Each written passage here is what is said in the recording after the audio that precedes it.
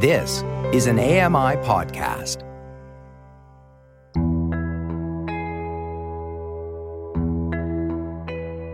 Welcome to Voices of the Walrus on AMI Audio, where professional readers give voice to articles from Canada's best general interest magazine. I'm your host, Roger Ashby. Faith was something the author shared with her mother. When her mother died, she didn't know what to believe in. Lori Wilson reads, Finding My Religion. This is an article titled Finding My Religion by Irian Tashabi. My last name, in English, means, quote, let us pray. In Uganda, unlike in Canada, last names aren't family names. They're not passed down from father to child, from generation to generation. Every child gets their own, one that reflects the circumstances surrounding their birth. One of my siblings, born during the Ugandan Bush War in the 1980s, was given Kentaro as her last name of the war. She ditched that as soon as she could after secondary school and chose for herself an airy surname that did not evoke violence and strife. My last name was given to me before I was born. It was a prayer for me to be born healthy, for my mother to survive my birth. She'd been battling rheumatoid arthritis, an autoimmune disease that racked her with pain and disfigured her joints. It made her stoop and walk with a limp. She'd had the disease for years before it was diagnosed. The doctor, who identified it, suggested an abortion when my mother told him she was also pregnant. But Mum wouldn't hear it. Quote, we shall pray to God and see what happens, she told the doctor. I lived, and so did Mum, until I was nearly 17. That was when doubt crept in, chipping away at my faith. At her funeral, as we sang songs of praise to God, calling him a wonderful and merciful Savior, I thought, quote, it's my mother's funeral. Why is everything about him? When well-intentioned mourners told me that God had called Mum to a better place, that she would watch over me forever from above, I wanted to scream at them for saying such hurtful nonsense. I found myself favoring my father's view of the Christian God, that he was an import brought over by our British colonizers to make us subservient while they stole the land from beneath our feet.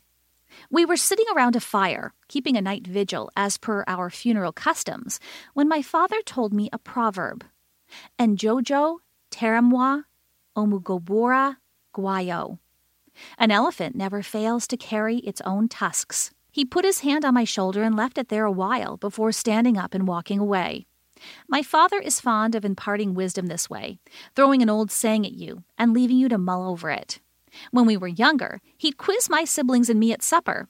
He'd say one half of a proverb, phrasing it like a question, and look to us to complete it.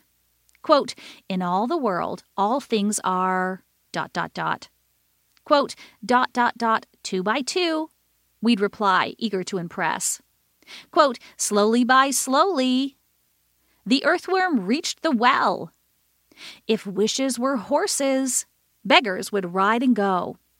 Grief is what? A scar that never heals. When the customary week of mourning the dead ended, relatives and friends went back to their lives. My siblings also left, my oldest sister to medical school in Fort Portal, and my youngest back to her boarding school in Ibanda. I had just completed O-levels and was waiting to start my A-levels, the last 2 years of secondary school, in a month or so. I came home after seeing my siblings off at the taxi park and was faced with an empty compound, quiet as a graveyard. A wave of grief overwhelmed me. It was as if I had just found out that my mum was truly dead, that her physical presence was forever lost to me. I tried to pray. It's what I had always done whenever I felt overwhelmed. But I could not. Her death had effectively divided my life into a, quote, before and, quote, after. Before, prayer was possible. After, it was hopeless and absurd. It felt silly, embarrassing even, to pray to an entity I was beginning to perceive as petty and vindictive, a celestial dictator. But long after being disillusioned with God, I carried on going to church every Sunday. I was finding it difficult to detach completely. Following in my mother's footsteps, I had believed in God since I was old enough to believe anything. What would I become minus that belief? In church, while others prayed, I wept into my hands. Losing my faith felt every bit like grief, that old scar that never heals.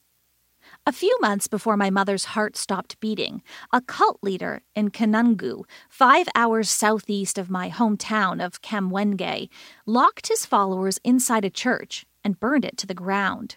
My father, a news addict, told us that Joseph Kibwetere, one of the co-founders of the movement for the restoration of the 10 Commandments of God, nailed the doors and windows shut so no one could escape.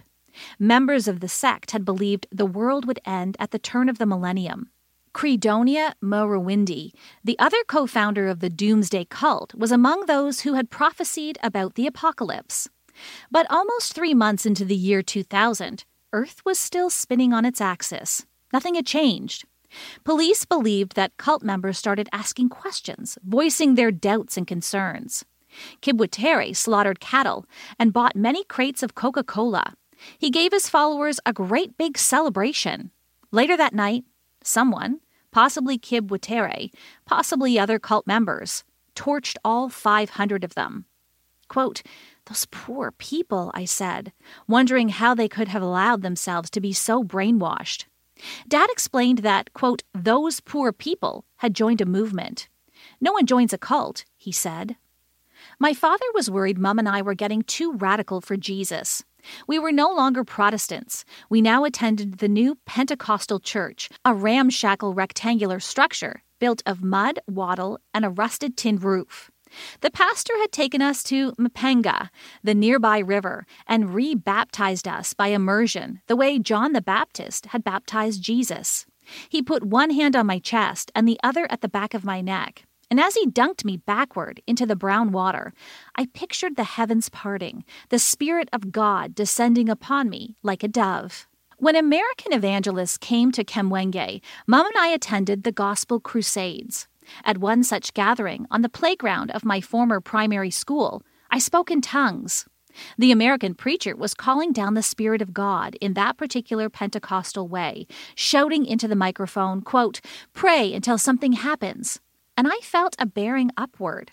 I had been fasting for 3 days, praying for Mom to get well. My tongue pattered like rain on a tin roof. The feverish sound, what I accepted as the divine language of the Holy Spirit, reverberated through my body. When I came out of the trance, I was standing in the netball court a good distance away from the crowd. I had no idea how I got there. I moved to Regina, Saskatchewan in my early 20s, and as if out of habit, one of the first things I did was to find a church. It was on Hillsdale Street, a short walking distance from my apartment near the University of Regina, where I had come to study journalism. I went to the church one Sunday morning, and they were singing, quote, "Lord, I give you my heart, I give you my soul," a Hillsong worship song I knew and loved. My eyes welled up. I had found my tribe. I went back almost every Sunday after that. Everyone there was so kind and welcoming, eager to offer help when I needed it. But I wrestled with the pastor's sermons. I had grown quite cynical about the unquestioning obedience required to enter the kingdom of God. More and more, I was finding that I didn't desire his love and protection so much. I remember that, one day after service, the wife of the senior member of the church pulled me away from my boyfriend, whom I had brought to church with me. She said, quote, "I didn't know you were married." "I'm not," I replied. "But you two are living together." "We are," I said, cowering in shame. "You're living in sin." She tutted and shook her head in sad disapproval. "You are living in sin, Urian." I happened upon another Sunday ritual by accident. While reading T.C. Boyle's Greasy Lake and Other Stories as part of my first-year English course, I fell in love with short stories. They had never been on my radar. I'd always devoured novels. I went to the university library looking for more short stories, these little delightful universes I could immerse myself in and surface from before the next class. Soon, I was spending more time in the library than with my friends from church. And Sunday morning was such a perfect time to be on the 5th floor of the Dr. John Archer Library. There was hardly anyone else there. Impatient, I'd sit right there on the floor in the aisle, surrounded by towering shelves full of anthologies and literary magazines. Stories became my refuge. I discovered people, real and imagined, and they convinced me there was no key to the mysteries of life, and that this was perfectly fine. The resulting feeling was one of euphoria, like when it was possible to talk to God in the, quote, before. I did not marry the man with whom I was living in sin, but we did have a baby together. 2, in fact. When I was giving birth to my first, as she bludgeoned me from within, I cried out to God, quote, help me. My mother's face filled the screen of my delirious mind. She mocked me. Quote, look at you being waited on by these white people. All this state-of-the-art equipment. For what? I gave birth to you under a pawpaw tree, with only your father trying to help, my mother said. Quit crying, and let's get this over with already.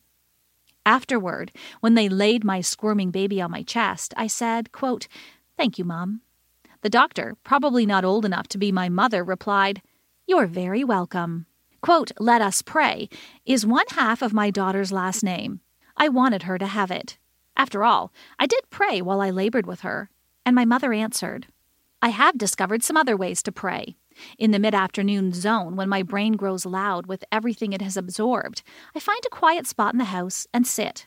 I set an alarm for 15 to 30 minutes, and then try to clear my head by thinking about nothing at all. But it's terribly difficult to do this, so to keep my mind from wandering, I give it something to do. I count my exhalations from 1 to 4 and repeat. 1, 2, 3, 4.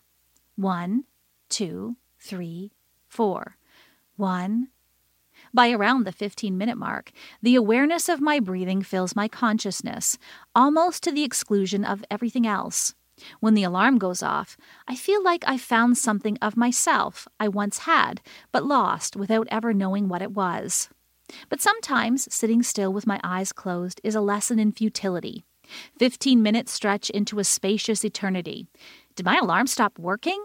Should I open my eyes and take a quick look? Everything is loud, the furnace kicking in, the snowplow beyond the window, the walls creaking with winter chill. Why do I force myself to endure this boredom? 20, 21, 22. Oh, shit. I begin again. 1, 2, 3, 4. 1, 2. Once, after I'd been sitting for what felt like forever, I felt a bearing upward, like I had on that day many years ago when I spoke in tongues. I was floating above the bed, weightless, looking down at my empty shell. I panicked, but only for a moment. I sucked in air, counted as I exhaled, and I returned to myself.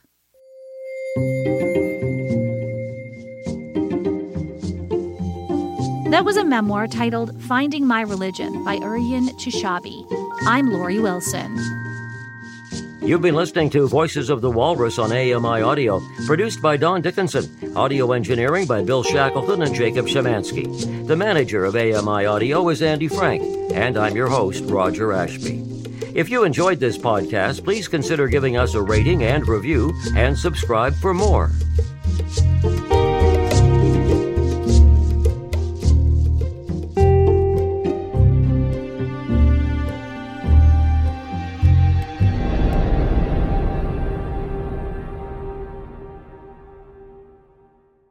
I'm Margaret Shepard of the AMI podcast, Tripping on Air.